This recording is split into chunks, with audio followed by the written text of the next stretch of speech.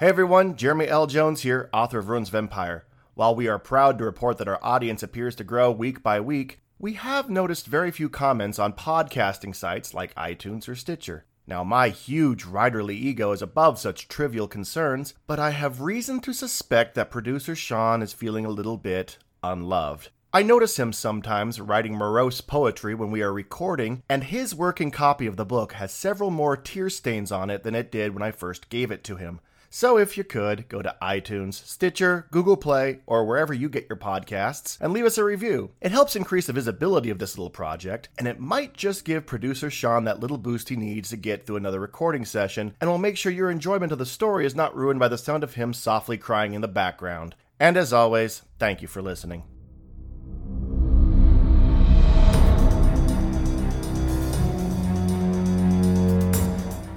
You are listening to Ruins of Empire, Templum Veneris, Book 2 of the Ruins of Empire Project, a serial podcast novel by Jeremy L. Jones, read by the author.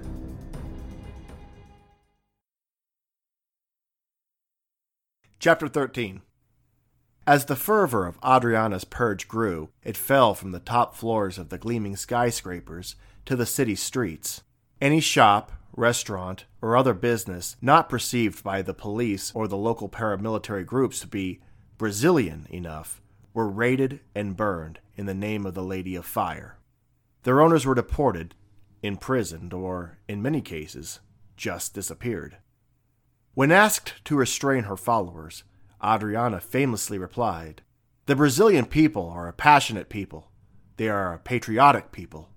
I will not punish that." From The Fall, The Decline and Failure of 21st Century Civilization by Martin Raff.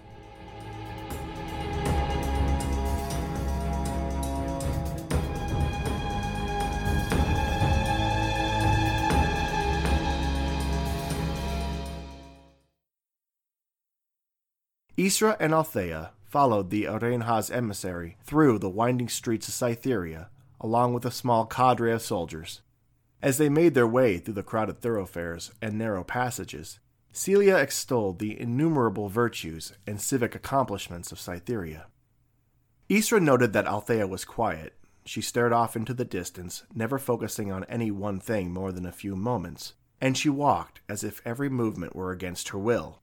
Whatever Althea saw last night rattled her more than she wanted to let on. Isra was quiet as well, preferring to let the emissary go on and on about the various villas, fountains, and public buildings they passed, everything a testament to the glorious reign of Rainha Isabel and the strength of her people. But the entire time they walked, Isra felt a strange force pulling on her mind. At the same time, there was this irritating, nagging sensation, like pins being pushed into the back of her mind. She felt it when she looked into the eyes of the occulto. She hadn't noticed it before, but a few bore strange scars that ran from their cheeks to their foreheads, across an eye that was fused shut. When they walked past, Isra swore she could hear soft whispers, and shadows occasionally disappeared into alleyways as they approached. The area around them opened up to reveal a vast space, large enough to contain the biggest stadiums or coliseums on Earth. Everywhere Isra looked, Cytherean soldiers ran, drilled, and trained on fields of white sand. Metal clashed against metal, hundreds of footsteps crunched on the gravel paths in between the training areas. The place reeked of sweat and blood. Celia waved her arm at the entirety of what was laid out before them. "This is Campo Battaglia, the largest of Cytherea's military training fields, although not the only one. Here soldiers practice the art of battle.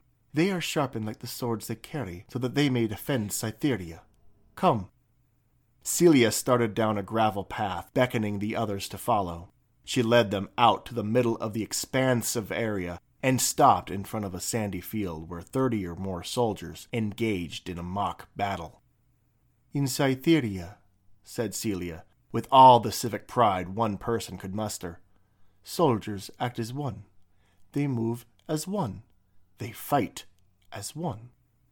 Isra watched as a group of 10 or 15 Cytherian men in full military uniform charged with spears raised toward a line of wooden practice dummies across the white field. Behind the targets, another line of soldiers loaded slings with rocks and started swinging them. It didn't take long for Isra to understand, at least in principle, the point of the exercise. The spearmen surged forward until one among them gave an order. The soldiers halted their advance and lined up to form a solid wall with their shields. The soldiers on the opposite side released their stones. The rocks clattered against the shield wall, and, once the danger had passed, the line advanced. It was like the children's game, where a group of kids had to stop moving whenever the one in front turned around, only with spears and rocks. The soldiers on the other end loaded their slings, and the leader of the advancing force called for a charge. "That is the most important Cytherian ideal," Celia explained. "Every person lives and functions, not as lone interests, but part of something bigger. Cytherea is its people, and the people are Cytherea. There is no difference." The charge halted just in time for the soldiers to stop and raise their shields before the volley of stones struck again. Once the last rock bounced against the shields, the leader shouted an order, and the line advanced. "So all people function as servants to the state?" asked Isra, although it was less a question than a flat statement. "No personal ties to family, friends, or even clans?" Celia looked confused for a moment. "I am not sure I understand. Is there anyone else they serve but the Rainha?" Celia brought her hands together and closed her eyes, as if saying a prayer. "There was a time when individual houses would compete for control of the Salagran, for control of Cytherea. But in those times, Cytherians worked against each other. It is effort wasted. Here, everyone works for a unified purpose. It functions." Only a few meters away, the soldiers on the left side released their stones before the squad leader called for a halt. The soldiers tried to push through, running forward even as stones flew at them. A few managed to raise their shields in time, but the rest were struck down by the barrage, and only half of the original group managed to reach their target. A stone hit one soldier so hard that it knocked off his helmet and sent him flailing backward into the sand where he lay still. Celia let out a disappointed sigh. "Most of the time, I apologize. These soldiers are new, still learning." Althea looked around with exasperation. "What are the medics? Is someone going to help that man?" Celia regarded her with curiosity. "I'm sorry, I'm not sure." "Oh, bugger this," muttered Althea, sprinting out onto the sand. "Wait, a Sinhora!" called the emissary. "Althea!" snapped Isra, as she and Celia ran out to follow her. Althea knelt beside the fallen soldier and looked into his eyes. "Can you hear me? Are you okay?" The man blinked a couple of times at her, bewildered, as a stream of blood trickled down his face from a sizable gash across his head. Before she could do anything else, a group of soldiers pushed her out of the way and helped the man to his feet. He staggered, but, with their help, was able to walk away. "What are they taking him?" Althea asked as she stood up. "He should be looked at. There's a very good chance he has a concussion." Celia patted her on the shoulder. "Soldiers, take care of him. He will be well. Please, we must go." The emissary turned, but Althea continued to watch the soldiers carry the man away. Isra touched her hand. "Althea, they will handle it." "Yes," said Althea. "I'm quite sure they will." Celia led them to another part of the training ground, bordered on one side by a road. A colto streamed in both directions, and groups of soldiers marching in formation passed as well. In front of them, a group of 20 or more boys ran weapons drills. An older man in front of them shouted orders. "Advanza!" The boys took a step forward, with their shields in front of them, and gave a loud, sharp cry in perfect unison. "Strika!" The boys thrust the spear forward and cried again. "These soldiers proved themselves in Provocayo only days ago," said Celia, admiring them.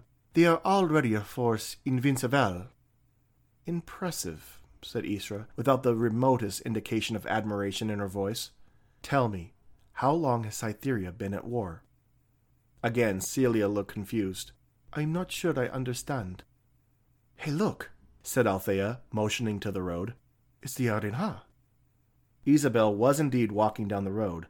accompanied by a formation of 10 soldiers, each with large, colorful crests made from feather or animal hair. The drill instructor yelled, "Solta!" and the entire formation dropped their spears, which fell noiselessly to the sand. "Sim," said Celia, "our Rainha has many duties. She visits soldiers who have fought in battle. She offers her strength to the wounded. She attends births, deaths." "She goes to births?" Althea asked sharply, completely failing to hide her interest. Celia frowned. "Sim, as many as she can.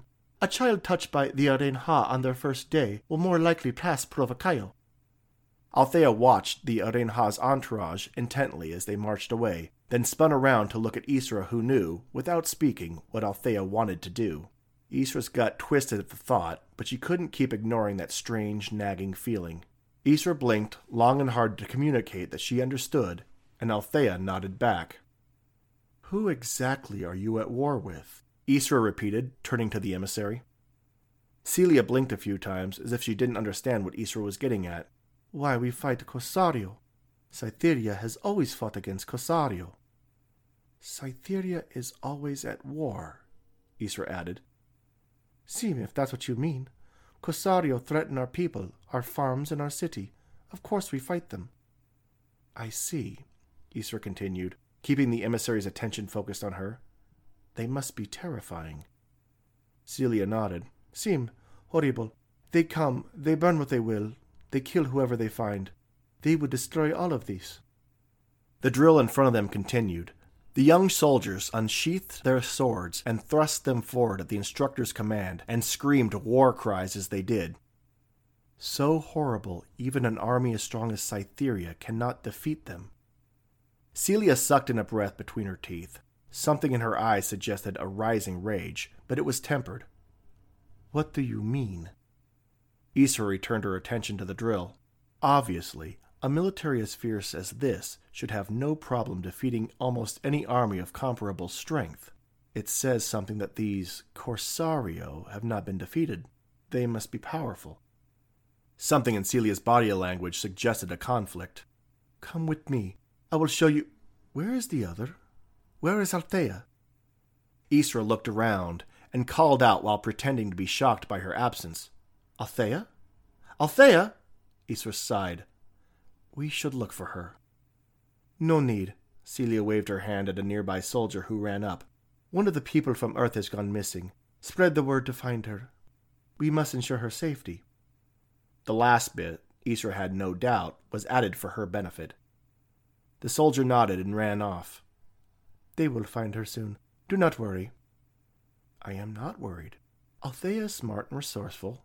She can take care of herself," said Isra, smiling. "There was something you wanted to show me." Celia started walking. "You must see, I think, what this enemy we fight can do, if we do not stop them."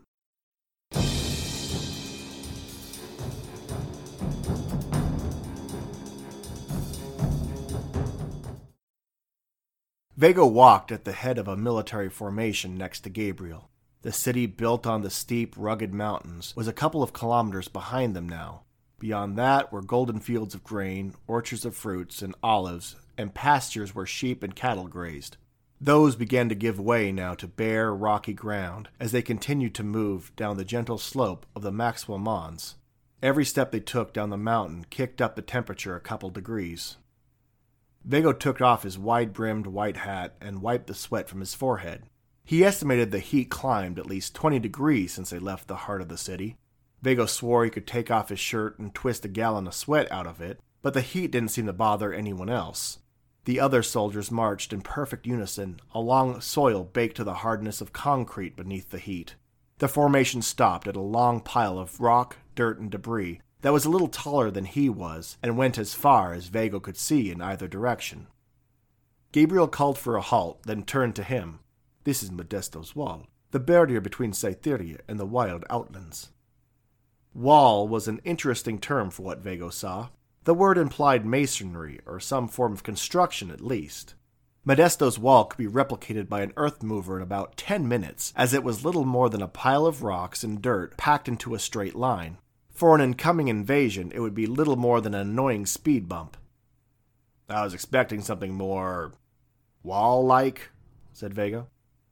Gabriel smiled and then turned to the embankment. When Maximiliano Modesto reclaimed Cytherea from the raiders, he decreed this wall be built. It was originally meant to be a wall constructed around the entire city, but we soon discovered Corsario would attack the builder groups, so they built the wall out of the remains of the farms and dwellings the raiders destroyed. Gabriel clambered up the divide, dislodging loose dirt and rocks as he went, and motioned for Viekko to follow. It wasn't much of an obstacle, but it was high and steep enough that he couldn't see what was just beyond it. When Viekko reached the top, it took him a moment to understand exactly what he saw on the other side. At first glance, the land beyond the wall looked exactly what lay within the walls, except that, out there, several smooth white stones punctuated the dull orange-brown rock of Venus. He noticed a Cytherean spear stuck into the ground about 100 meters away with one of the white stones, as large as a bowling ball, mounted on the end. There were others like it spaced at regular intervals. That's when Viekko figured it out. The white stones mounted on spears were human skulls facing the opposite direction, perhaps as a warning to whatever terrible thing existed further down the mountain. The whole scene, in fact, was a massive boneyard that stretched the entire length of the embankment. Cytherean warriors are bred from birth to be the finest of warriors, Gabriel continued. I am confident they are the match against any military force in the universe. Still, the enemy we fight on our borders every day test our strongest warriors. Do you know what makes a warrior great, Viekko? Testicles like boulders and brains like pebbles, muttered Viekko. Then he added in Cytherean, I do not know. Gabriel laughed. It was an eerie sound in this macabre setting. I speak of honor, friend. Honor makes men into myths, and mere soldiers into legends. I don't understand, Gabriel. Why'd you bring me out here? To understand the Cytherean warrior, you must not only understand the how, you must understand the why. Viekko closed his eyes. The air reeked of sulfur and death. Are you telling me you only fight for honor? We fight to defend Cytherea, said Gabriel. But any person can fight. A dog will fight if threatened. For a true warrior, fighting is an art. It must bring satisfaction. Viekko looked again out over the field of the dead, then back at the soldiers still standing in perfect attention. Killing your enemies does not give you satisfaction. Gabriel breathed in deep, as if he were thinking about something. It is like this. As animals, we could eat off the ground. We could live off fruits and grass and kill with our teeth. But we cook meals and add spice. We enjoyed the food in the company of others. It is a pleasure, not only a necessity. We could rot in the field like sheep or the cows, but we enjoy arte de liara. Do you understand? I think so. What has that got to do with me? Gabriel glanced down with a particular emphasis on the spot right by his heart where his handguns bulged in his jacket. Your weapons, are you good with them? Viekko drew one of his guns from his shoulder holster. He aimed at one of the skulls mounted on the spear. He pulled the trigger, and the bone shattered into white dust. The shot echoed for nearly a minute across the barren landscape. Gabriel gave Viekko's gun a kind of sad, knowing look. It is as I suspected. I heard tales of small lanzafogo in the old stories of Earth. I never thought one could actually exist. Viekko turned the phrase lanzafogo over in his head, until his programmed knowledge of the Cytherean language told him what it meant. Fire lance. In rough concept, it was probably the nearest word they had for gun. You have lanzafogo here. Viekko holstered his pistol. It is the weapon of the Corsario, replied Gabriel. They take what they want from our farms and mines. What they cannot take, they burn. They fight without honor. I see, said Viekko. True honor comes from seeing your enemy's face as he dies by your sword. Only raiders killed from a distance. There is no honor in that. Ah, thought Viekko. So that was the way of things. Gabriel was about to offer him a challenge which he knew he should refuse. He was here to observe, report, and provide a clearer understanding of Cytherean culture, not, and he could almost hear Isra's voice in his head, engage in stupid, dangerous displays that accomplished nothing but to service his ego. But, in the back of his head, he thought of Captain Colton.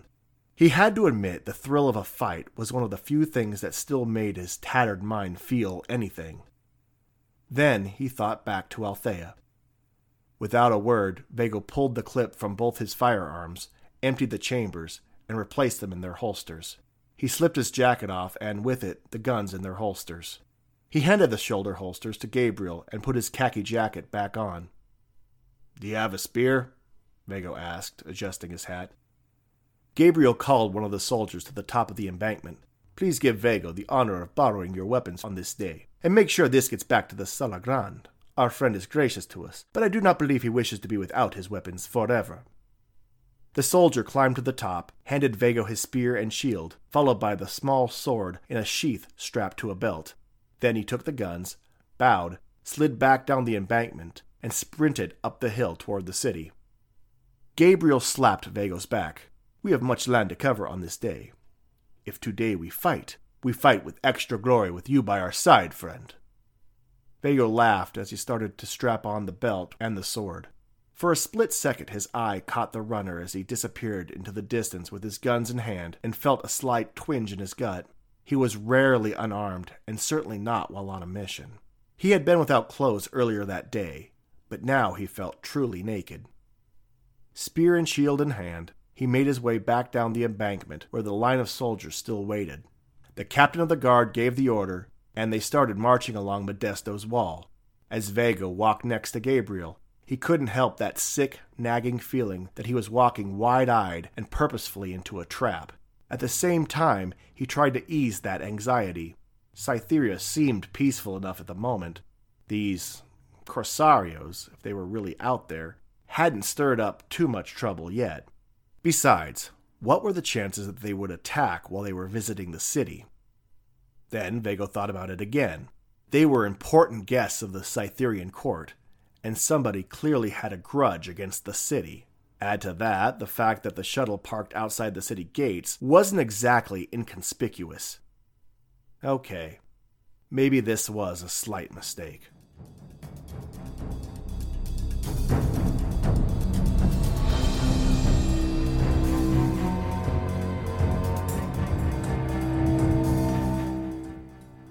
You have been listening to The Ruins of Empire, Templum Veneris, the second book of the Ruins of Empire project.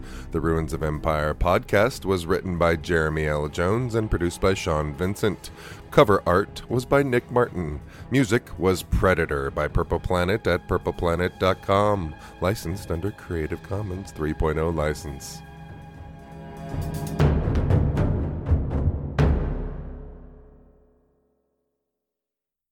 City of Geeks. Independent new media produced in Idaho.